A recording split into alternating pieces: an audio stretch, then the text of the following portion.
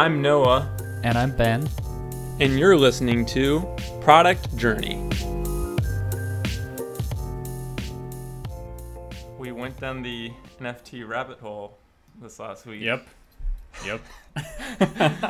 You started it. Yeah, I have to admit it's been longer than a week for me actually. So I've been watching this space since like maybe April.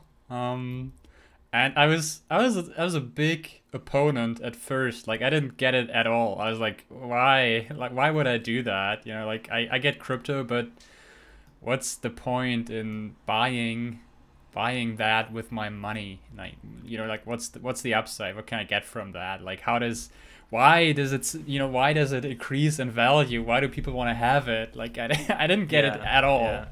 Yeah. Which basically is why I started looking into it. Yeah. It is pretty interesting. Do you remember, this was a while ago, when I did Earth2.io and I bought some digital land on that map? And you How did that play out? You're like, why would you do that? Yep. But I was thinking that was basically like an NFT. The weird thing about that, though, was that it actually wasn't crypto at all. Like, it wasn't connected to the blockchain, which they definitely should have done. You just paid money for it? They should have done an NFT. Like, that would have been way smarter and have been, more trackable and stuff. But that thing is still going on, and my land is supposedly worth double. So I'm thinking I might sell and go to NFTs with that money instead, because I feel like that is probably just not going to do, amazing over long term unless they switch over to NFTs. Yeah, sounds smart. Yeah, so we were thinking that we would talk about NFTs just because we both kind of went down the rabbit hole and it was really interesting. So this, if you are listening and you're like, I've heard NFTs, I've heard people talking about this, I don't want to listen anymore. You can, I guess, turn us off. But otherwise, maybe you learned something here, because I've learned a lot in the last week, and it's very interesting. So this will be a different kind of episode, I guess, but we're gonna have fun with it, and we've enjoyed kind of going down the rabbit hole, and like we've chatted back and forth a lot about NFTs. Yeah, and I do think we can like bridge the gap to building a company and how that actually relates to NFTs. But yeah, I mean, how do we even start this out? Because if I think about all the people in my life, like my circles of friends, I can probably not even find 3 people who can explain to me what crypto is, so let alone NFTs, right? That's true.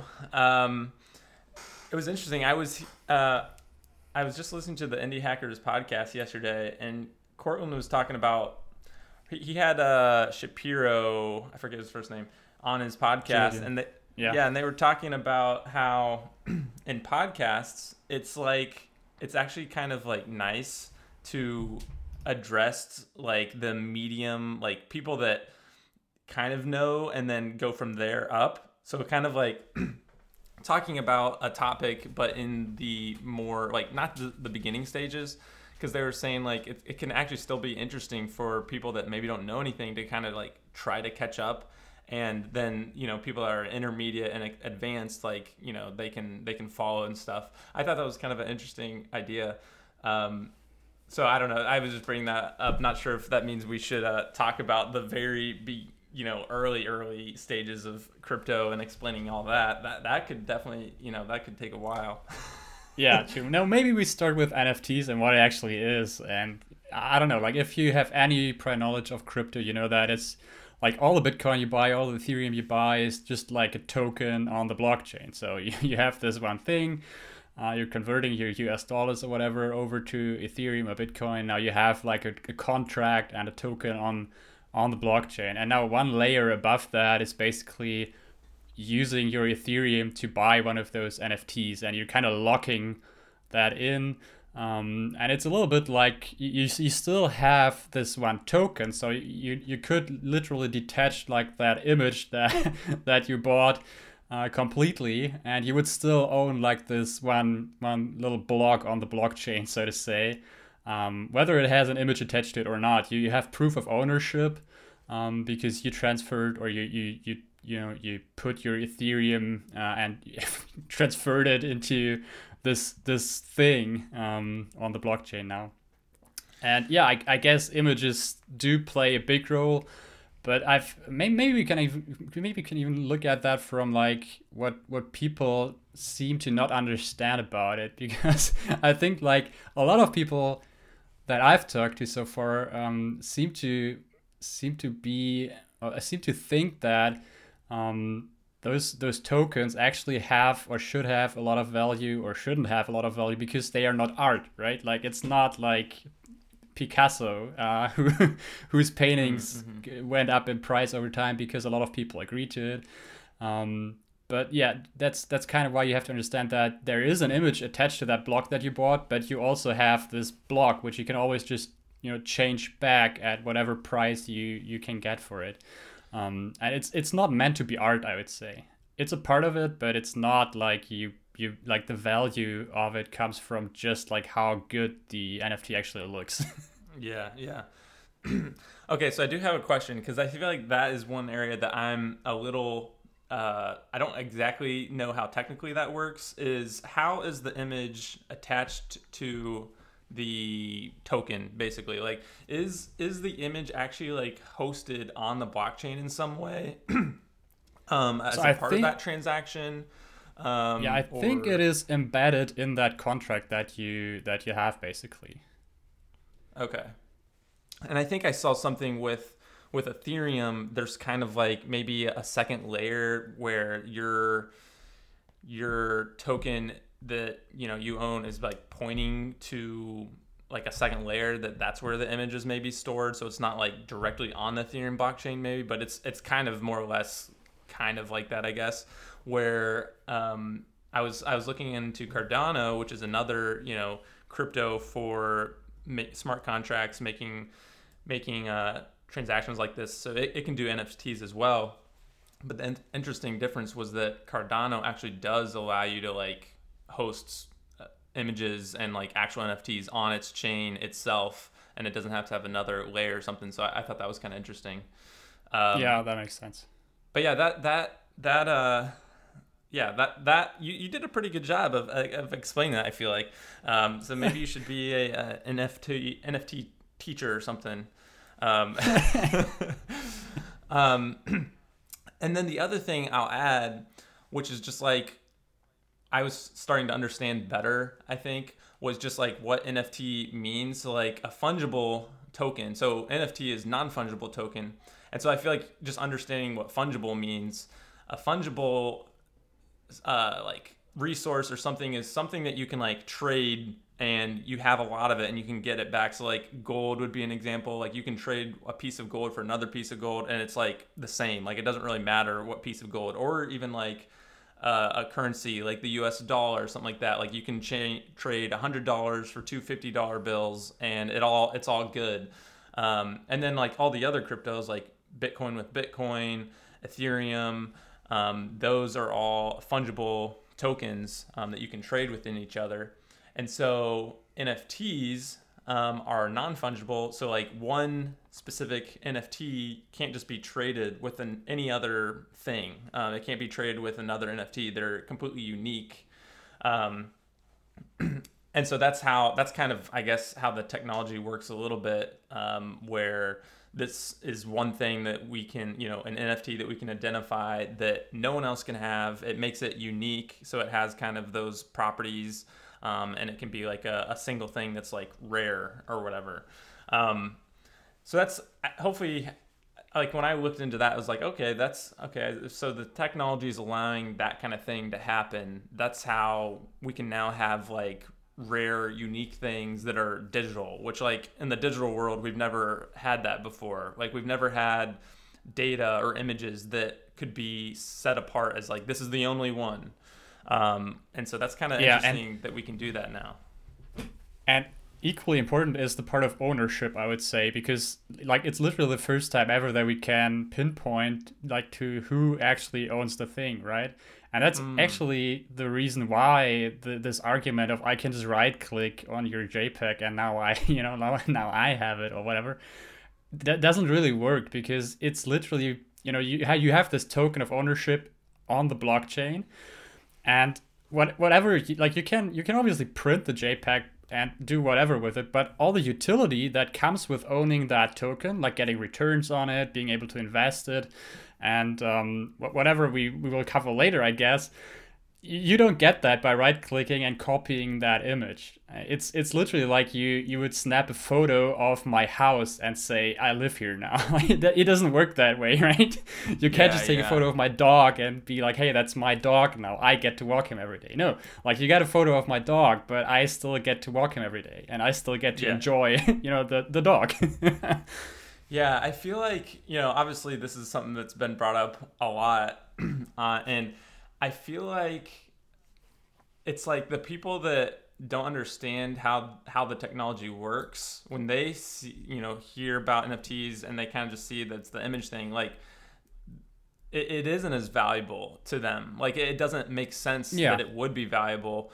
And it's kind of like you have to go down the big rabbit trail, and you kind of like opens up and you're like, wow, this is like kind of crazy, even though it is kind of weird because it's not something that you can like tangibly see that well. It's the blockchain, it's out there, it's who knows what that is. And but yeah, once you kind of start to understand it, you're like, wow, this is pretty crazy that the things that we can do on the blockchain and with NFTs, it really is interesting, and it kind of opens up your mind a little bit, I think. But the other controversy around this, like, oh wow, is this stuff really valuable?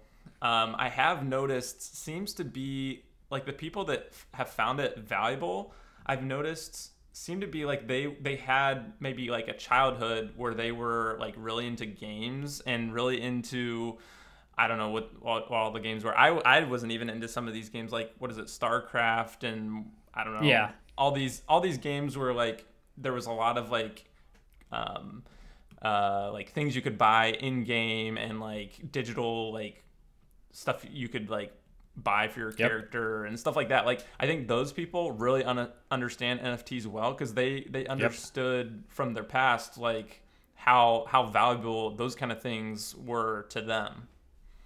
Yep. Yeah, totally. And I hate to say it because it always sounds a little ageist, and I don't mean it in that way, but like the generation that is now like our age, like 30 or below, we grew up with those games, right? We were like the first generation to actually be able to grow up with those games and who played World of Warcraft. And, we spent money on that game every month just to play. And then we spent some more money, like real money, to change that into some coins, some currency inside the game, right? Just to trade those coins for items, which is basically the exactly same thing as NFTs, right? So now you have this, I don't know, robe or wand of a wizard or whatever you had, right?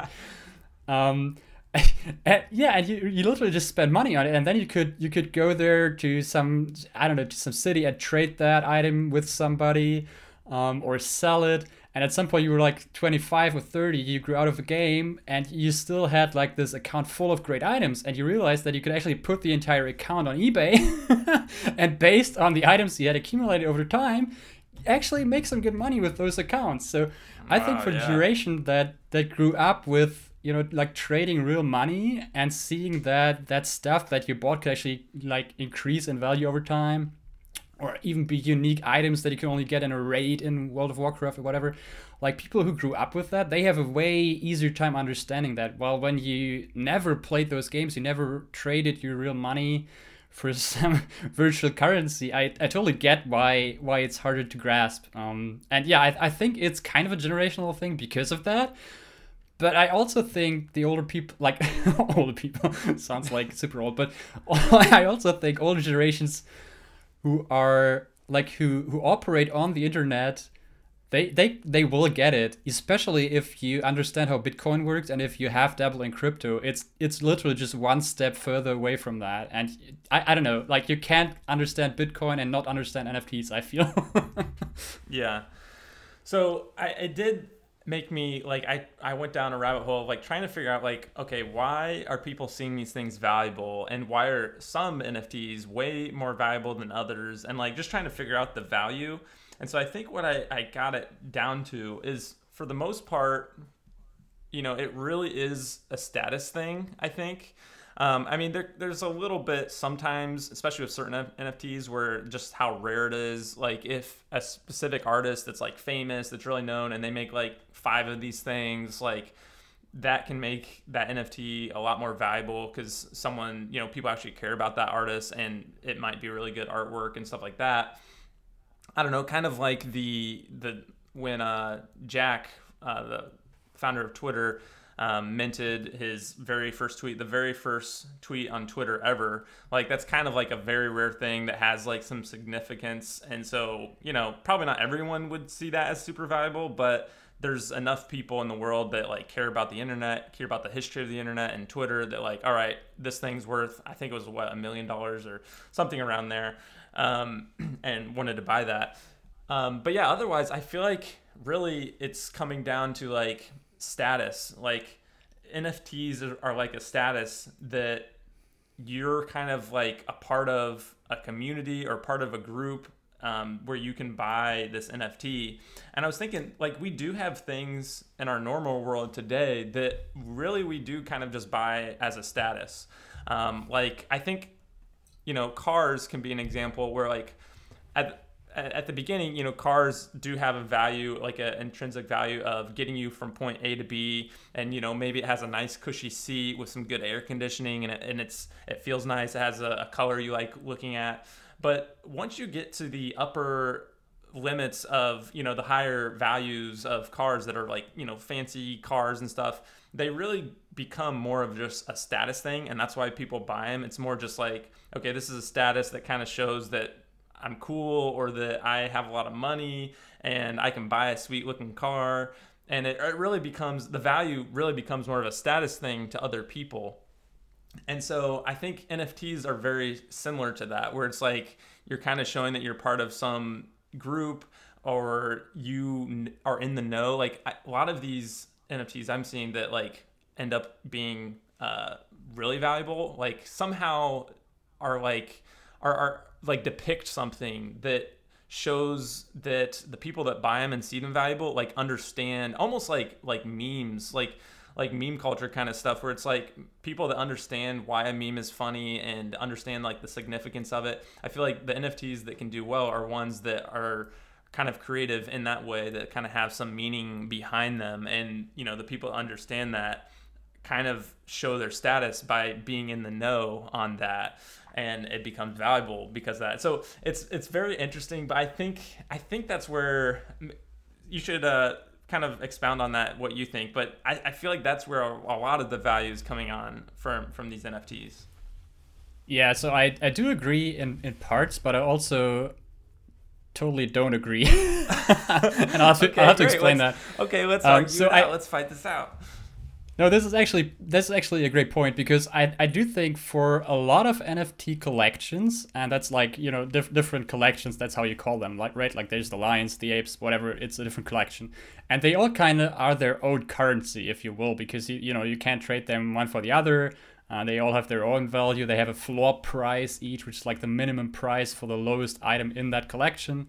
And I do think there are a lot of collections that work that way, where it's literally just a known artist, or somebody who hyped them up and they are rare now, and there is enough demand for that rarity to actually play out, right?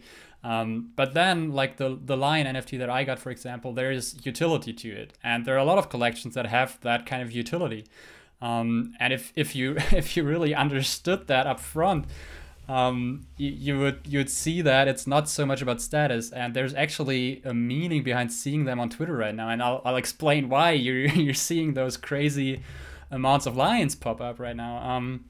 So there's actually a really technical reason for that, and if you're holding one of those lions in your wallet, you will receive a percentage of the overall traded volume of that collection each month. So that means you're actually getting returns for holding that lion, right? So there's utility to that, and there is value created by that. not saying that, like why am I getting that money? Well, because people are trading it. Why are they trading it? Well, I don't know, right? Like there, it's still not super intrinsic value there. But you do have some utility because you hold that token, you hold that image, and you get actually real money out of it just for holding it, right? So just making sure that I'm understanding this right. So basically, whenever someone buys a Lion NFT, a little percentage of that gets basically split up to everyone else that already bought a Lion NFT. Yes, almost like that. So there's this giant marketplace called OpenSea, which is like the go-to place for buying and selling NFTs. And so whenever a transaction happens, they get a cut of it, and also the creators of the collection get a cut of that. So there's every collection basically has their shared wallet. So when they first sell, like the minting process, it all goes into that shared wallet. And whatever happens with that depends on the community and what their goals are and their roadmap is. And yeah, so for the lines, for example, whenever a transaction happens, then a certain percentage of that goes into that shared wallet, and it's then split among all the line holders, and it's based on how many lines you hold. But the smart thing that they came up with is it's not enough to just have a lion.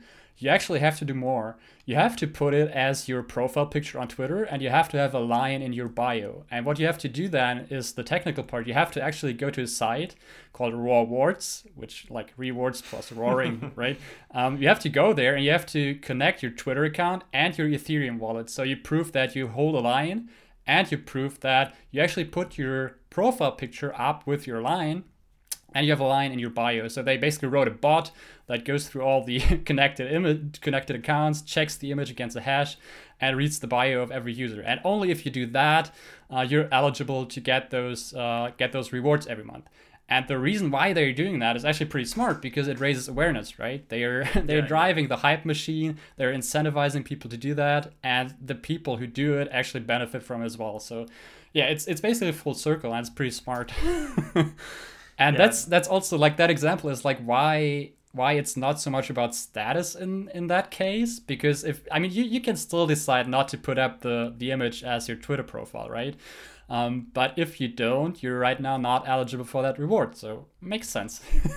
Yeah, I think what I would see people say though is that basically anything built on top of like, the rewards and things that are like built on top of these NFTs to try to incentivize people are even more so kind of building into our status, like putting Twitter, putting the NFTs as a Twitter profile is kind of like basically making it even more of a status game, where it's like making other people aware of it. People can say, oh yeah, I got this as my profile. And and really it's just like marketing, I guess. Like it's smart marketing to like make people be aware of it and kind of build more into making more people want the NFTs.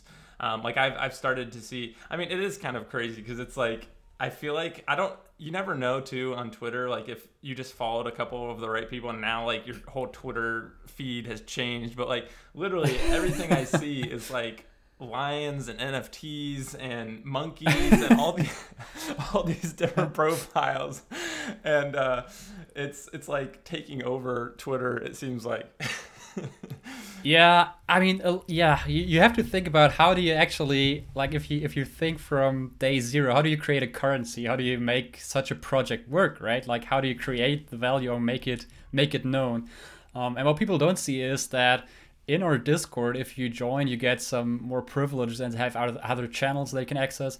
There's a channel dedicated to just Twitter rates, right? And if you've ever seen like Twitch rates, where at the end of a stream, the streamer basically asks all the viewers to rate another stream, right? So they get a lot of attention, and it's the same principle. Again, I think younger people will understand this a little easier. So it's the same principle. We have a channel basically where every line can post a Twitter thread, and because there are like 4,500 people in that Discord who own a lion, you will have at least 50 or 100 people jumping or pouncing on that Twitter thread, right? And just trying to raise awareness for the project. And it what can I say? It just works, right? It's literally super focused marketing efforts. and it actually reached the level where people thought it's bots spamming their Twitter threads, right? So every time you type lazy lion, you're almost guaranteed to have, I don't know, 20 to 25 replies from people from that Discord. Yeah, yeah, that's pretty funny. Okay, so this is making me think. So I started to see, trying to figure out the value. Like, I think that these communities that are kind of coming together are definitely a big part of it, because it's like, if it was just an NFT, like just an image, just a thing that's solo that people are buying, it's like there's not a ton of value in that. Like, I do think these communities make it more valuable, and then you kind of get to be part of this group and stuff. So anyways, it was pretty funny because I was tweeting about that, and I was basically mentioning you and like how like being a part of NFTs, like with people with friends, like I think that's where it kind of becomes valuable. And Matt Winsing had a great reply with the Office GIF where basically Jim talks about like the pyramid scheme, and he draws a triangle for Michael, and it's probably one of the best Office scenes, one of my favorites actually. And I completely realized that what I was saying did completely sound like that. Like it did completely sound like a pyramid scheme.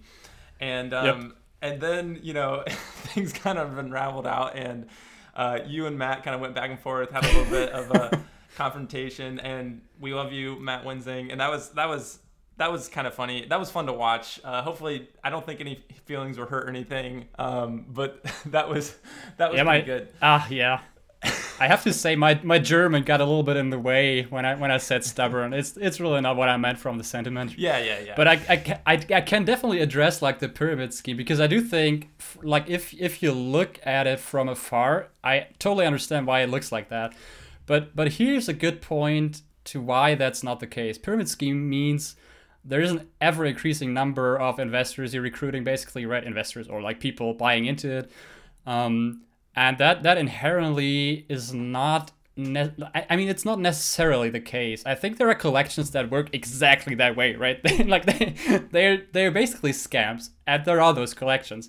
But if you think about it, it's a limited collection of, let's say, 10,000 items, and whatever happens next is up to each community, right? So you don't actually have to go out and do all the marketing and recruit more people, because you already have this shared wallet now.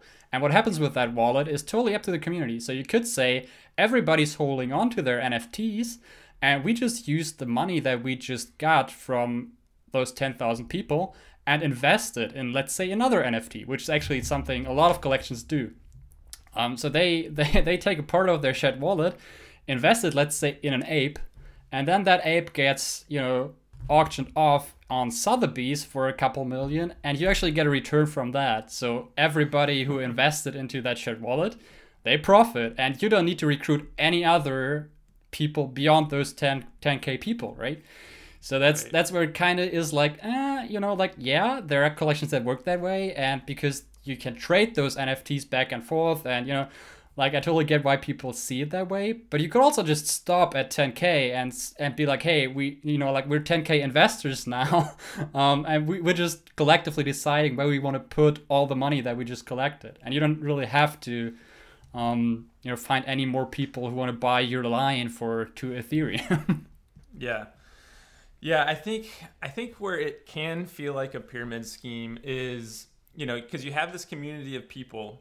And once they buy in, like, they have skin in the game. And so that's why, these communities are kind of doing these marketing things. They're doing stuff on Twitter, because it is in their interest to do that. Like, if they can get more awareness about their community of NFT, and more people join, the price goes higher. So it kind of feels like, if they can lay more things on top, get more people in, that they make more money.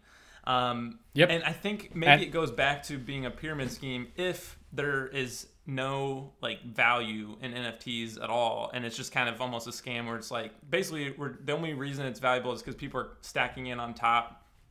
And I was thinking, like, really, in some ways, like, all stocks or all crypto is kind of the same in some ways, where it's just like people that buy in later down the road are buying in at a higher price or whatever, and so people that bought early are making the money.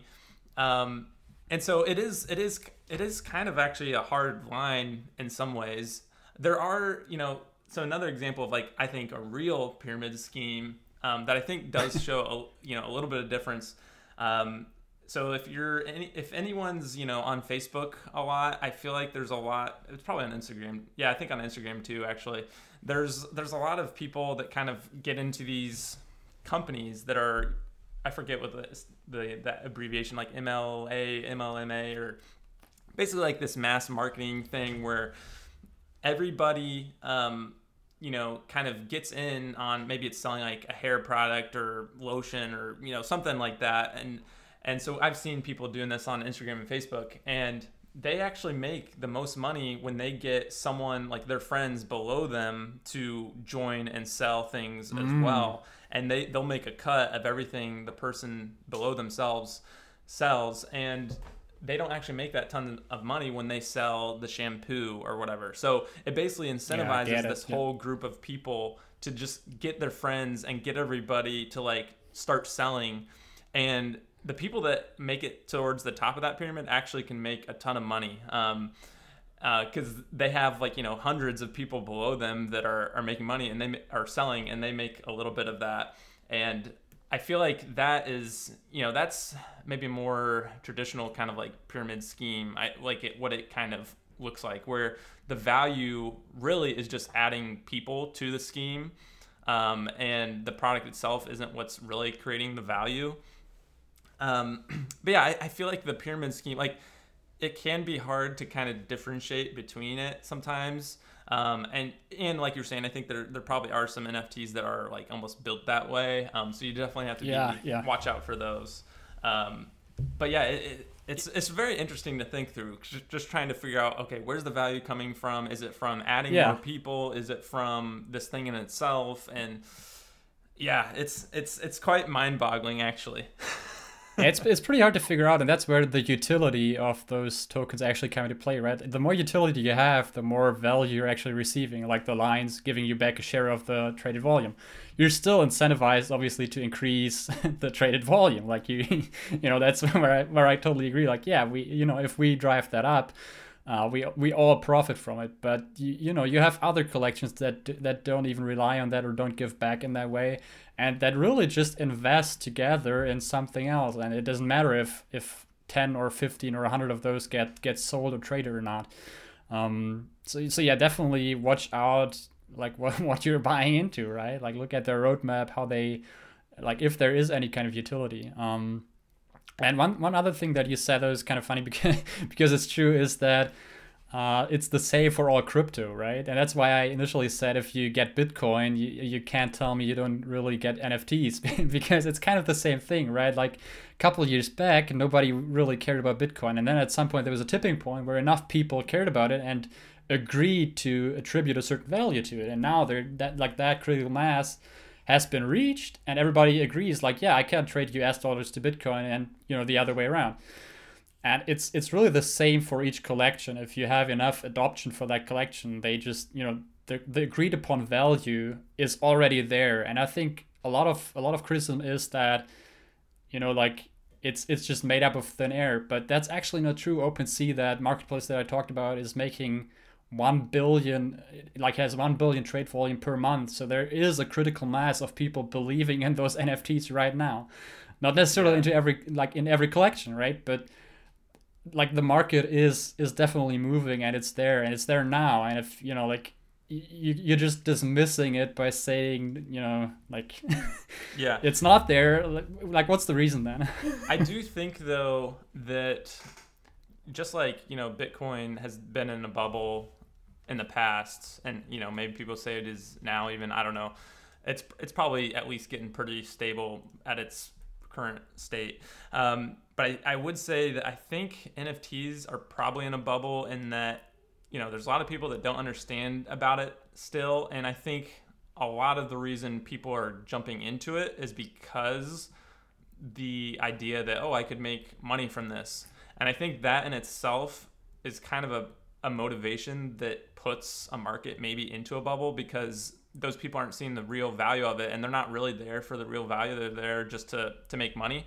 So when you have a ton of people doing that, And then, if anything bad happens and something changes, and it could be government regulation, it could be something messes up with the blockchain, all those people are just going to be running for the fences because they're like, oh, I'm not going to make my money. And so I think we are in a little bit of a bubble, at least with it. But I don't know. I mean, I think there still is value there in some sense, for sure. I think it's really interesting. Like, if you look back, I feel like this helped me understand NFTs better as well, where it's like, if you look back and just see like what we spent our time doing like 50 years ago, and really we had to work a lot more, especially before, a lot of technology innovation. People even farther ago, like everyone just had to work with their hands. We just had lots of farmers, and just as history has progressed, we've gone further and further to where really we've saved ourselves time. We don't all have to be out in the fields, working anymore, because we now have these big tractors and big things that just make it way easier. And then now, like in the tech world of like software development and stuff, like, every year it gets easier and easier to build applications because we have all these building blocks that we're standing on top of. And so really, I think maybe we're just getting to the point where our generation, and we've like saved so much time that we're like, we're always just trying to find what's the next thing to like work with and do with our time. And I think we're getting to the point in technology where, now we can actually spend our time like online. And obviously, tons of people spend a huge part of their day online. And so and I think that's why people are throwing around this like metaverse term, where it's like, there is starting to be like more and more like this world online that people spend a lot of time on. And so I think that's where NFTs start to become valuable, because if people are spending so much time online and they want to show their status there and things like that, like that's where the NFTs is like, okay, well, might as well have this way of showing your status and stuff online as well. So I do feel like there is a huge future for NFTs, where it's going to get more and more valuable the more that people are online and the more people that join communities online and things like that. And especially I think with like virtual reality, like I could see NFTs, because it's almost like we're just creating another world that's online, and NFTs are valuable there. So I don't know. It's very interesting once you start going down that rabbit hole and trying to think like, what does this look like in the future? Yeah, let me expand on that a little bit, because I think the utility is actually what makes it super interesting, right? And why I'm so interested in like the Lions, because they have utility to it. I don't think every collection has that, and that's why not every collection is interesting. But there are people out there right now, like Tom Osman, who has like this, let's call it a club, where he basically has NFTs as the entrance ticket to that club, right? And then like imagine that for a course or for your SaaS business, like you have an early access list and you got to buy an NFT to get early access, right? And you limit that to, I don't know, 10, 20 items, and then you just let the market decide. They can sell off those early access tickets or those tickets to the club. And whoever wants in the most, they will buy that NFT, and you get a certain percentage of that, and they get interest to your product or club or whatever. So those things can definitely, like, they then have the utility of a ticket, right? And you can prove, hey, I have that, and you can then let them in an automated way, actually, even into a Discord or Slack or and that's the point where I'm like, dude, that's insane. That was not possible like 10 years ago. Like, don't you see the value there? Like, yeah, that's really interesting. It makes me start to think like, what ideas could we do with NFTs that kind of like merge them into the SaaS world? Like, should I be selling an NFT of my sock? Maybe. or my Potion logo or something that, I don't know, somehow like gives that person skin in the game into Potion itself, like into the business or I don't know. Yeah, like imagine you would be doing a minting process, right? So people could actually mint like a percentage of potion, and then as you increase revenue, it's almost like an affiliate program, really, right? Like they start off by minting their tokens, and they get a certain percentage from your monthly recurring revenue, right? And you're just giving back a certain percentage of that. And then at some point they can still decide to sell away that token and somebody else gets it then. And, like everybody profits. And at the same time, they could then, with that token, because they have proof of ownership, be admitted into like your private Slack group where you post investor updates. I don't know, like you could easily see that happening for a SaaS and letting people like invest in a way without being an investor. So more or less be like just making an investment, but just through a very like a different vehicle that's not regulated by the government, stuff like that. Yeah. Even though I actually looked that up before buying my NFT, because I was like, my account is gonna hate me if I just buy that and I have no idea what I'm doing. And we in Germany we do have laws around NFTs actually, and they're pretty close to crypto. But where it gets really funky is if those NFTs, and the Lions will probably have that, then grant you, like they are the key to getting a piece of land in a game or a metaverse, so to say. You might be in trouble actually, according to German law, because that might be like property tax that you have to pay on that. And I haven't even figured it out completely, and that's probably why my account is still going to hate me. Yeah. But yeah, we do have some laws in place already about how to, how many taxes you have to pay if you hold the NFT for less than a year or longer. And yeah, I think regulations will happen at some point, even more. It's super early, and I think we will see more utility coming to those tokens as well. Yeah, that's it's very interesting. So a question I have for you, because I don't understand this completely super well, and I'm guessing it changes with every NFT. So I'm guessing that when someone creates an NFT, they mint it, which just means they like basically put it up for sale, and it first enters the blockchain. Yep. The creator will just make basically the money that they decide is the first value of the NFT, like the minting value basically, right? So like if I say I'm gonna put my sock up for $100 and someone buys it, I make $100, right? Yep. So, yeah, I'm just trying to wonder, like, these kind of founders of NFTs, like communities, like the Lion community, like Lazy Lions, like, how are they making their money? Like, is it all just that initial minting of like when all the lions are minted, and then because it almost seems like it's like a company, like they're running, like we heard them talking on a Twitter space, and there's like 5 of them, like the founder and different developers and stuff, and it's like they're working on this 16 hours a day, they said. Like this is basically a company where they're doing tons of stuff behind the scenes. And so I was just trying to think, like, how are they gonna like continue to make money, or was it just that initial like minting process? Yeah, so I think for the Lions case, which started out with a company in place already, right? Which is not always the case, obviously. Like, check who is behind that collection first of all. So if you think that the initial minting brought them like $300 per item, they just made 3 million in one day, right? So they basically have a long runway now, because they just raised 3 million through everybody who bought one of those things in the minting process. So they don't really have to worry about it right now as to how they want to monetize that. And just taking a part of that 3 million and putting it into another NFT which yields returns might be enough to sustain the entire thing for a while. But yeah, I mean, it will probably, like, time will tell how they will actually make more money, right? So as I just said, they, like, the shared wallet gets a certain percentage of every trade. So they get, I think they don't return all of that to the community, right? So they will take a certain share for them, which could be enough to pay their salaries, to be honest. I don't know how exactly that works.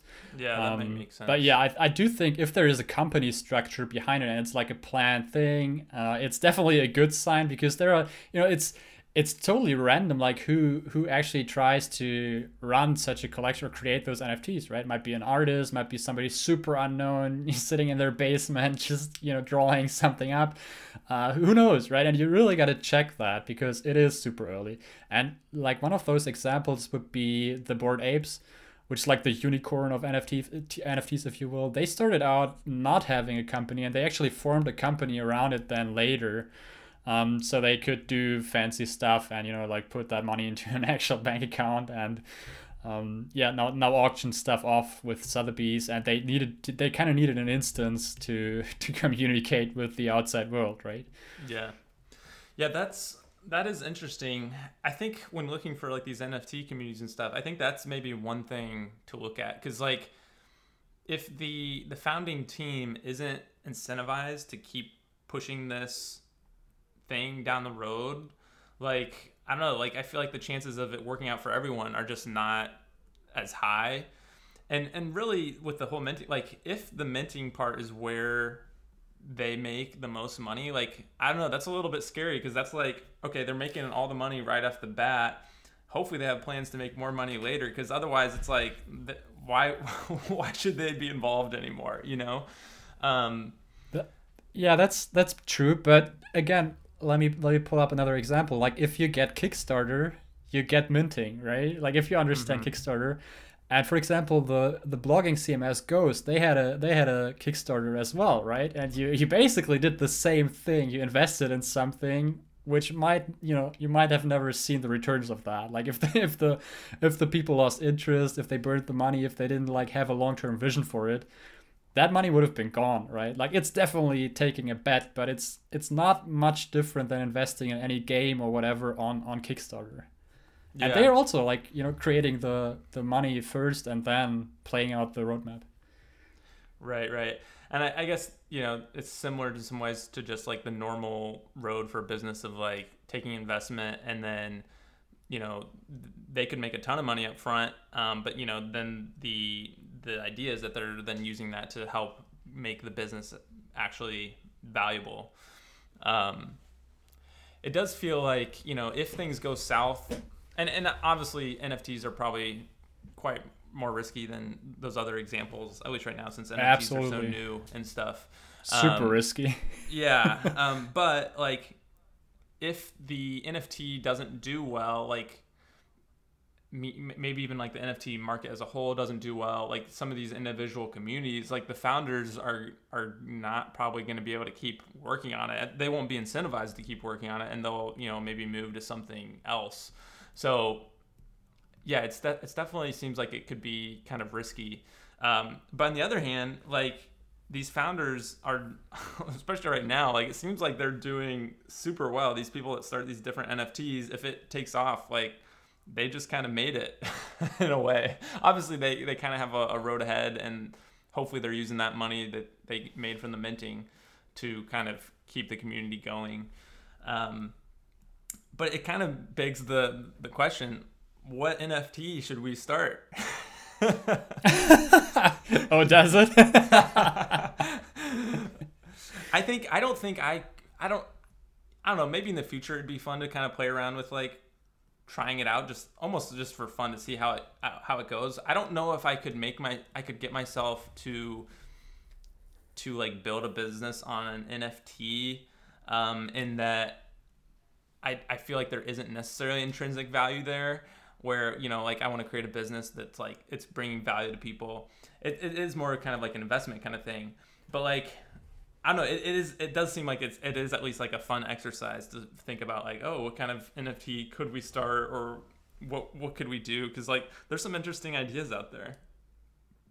Yep. Yeah, and it almost allows people to do what Tyler Trinkus told you, right? Like if he could invest in you, he would do that. So you could just go out there and create Noah coin and have everybody mint a part of you, basically. And that's kind of what BitCloud does, I think, right? Yeah, so you basically yeah. Yep. Huh. Yeah. It's very interesting. My head kind of starts to get a little bit fuzzy the more I think about all this NFT stuff. Oh yeah, one other thing I was just thinking of. So because I've been doing different research and stuff, and I was looking at Cardano, because Cardano is, I think, like the third market cap cryptocurrency. It's kind of similar in function to Ethereum, but it has some differences. But its NFT market is like way behind, and so I was seeing someone talking about how like that could be a good place to start, maybe like getting in really early into the NFT market in Cardano, just because there's not many people there yet, and you could get in early. So yeah, what do you think about that? I guess maybe we should end this as in like what are next steps with this? Like, do you think like obviously like people should research more and try to figure it out more? But I guess like as far as like strategies in the NFT world, like what's your strategy with it and investing in it and like I don't know like trying different things like Cardano or different communities? Like how are you thinking about it? So I think buying NFTs right now super risky. Betting on Cardano or Solana, which is like the other rising thing in the NFT world, 10x more risky. Like it's because it's like the niche in a niche. You don't know if it's gonna play out or not. So for me, risk wise, like even buying NFTs is like the most risky investment I have right now, because it might literally go to zero. I will say don't spend money you're not willing to absolutely lose. This could go to zero. Nothing of what we just said or will say is investment advice, obviously. And yep. I do think I like projects in general. I like projects where the rarity among the collection or the collectives, the items, doesn't play such a big role. And I feel like the Lions are kind of that, because it's more about like raising the floor price. So even the cheapest Lion is worth a multiple of what they were bought at. I think those projects are generally more interesting to me, and I think to achieve that, what the projects need to have is a strong community. Yeah. And I do think like the community aspect is just what really draws me into that. Like there's this other NFT collection, the Koalas, who now really went out there into the real world and actually spent a percentage of their traded volume just to save koalas in the real world, which is that's super fun. Like why not? Like it totally depends on the collection or on the community you're getting into, what will happen with that money, right? And if they decide collectively to put that to good cause and save some koalas with that, that's cool. Like why not? Yeah, let's do that. And it doesn't mean you can't make a profit with them at the same time, right? Like that's possible, and that's actually kind of cool, because you have like this artistic interest, you have money interests, and they're all kind of coming together. So yeah, I'll definitely keep an eye open on communities and what the people are actually trying to do there. Well, you guys at the Lazy Lions have Heaton Shaw in your community, and it's been fun to watch him, because he's like all for it. Like he's like sharing it to the rooftops and like hosting like Twitter spaces for Lions and stuff. I was like, wow, like you guys got Heaton Shaw, like really doing well for you guys. Yeah, I mean, not just that. We have some NFL players who bought like a couple of Lions, and I think a lot of the people who bought Lions are actually self-employed entrepreneurs.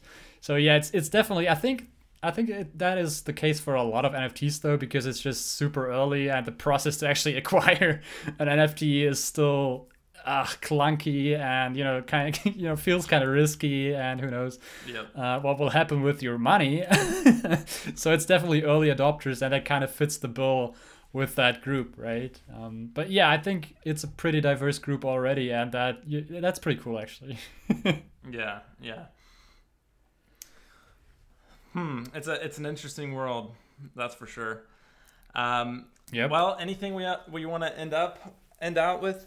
This is kind of fun. A little bit different topic than normal, obviously. We'll probably, I think we'll go back to normal next week, right? Like, unless we just can't get out of the NFT world. I will say, maybe kind of a final thought is, this is probably a personality thing of mine.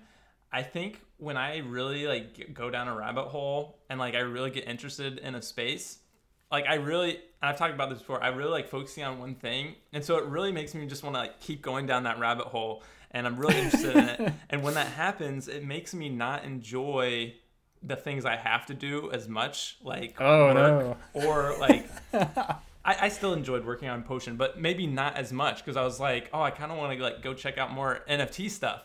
So I think that at least for my kind of personality, that's something to watch out for. Like I don't want to like make there be more fun things to go like do than working on Potion, because I love working on Potion. So I don't want to like distract myself basically, and just like go deep into this NFT world and never come out. Yeah, no, I mean, that's not my goal either. This will stay Right. Product Journey, and we won't rename to NFT Journey. But that could be a good second podcast.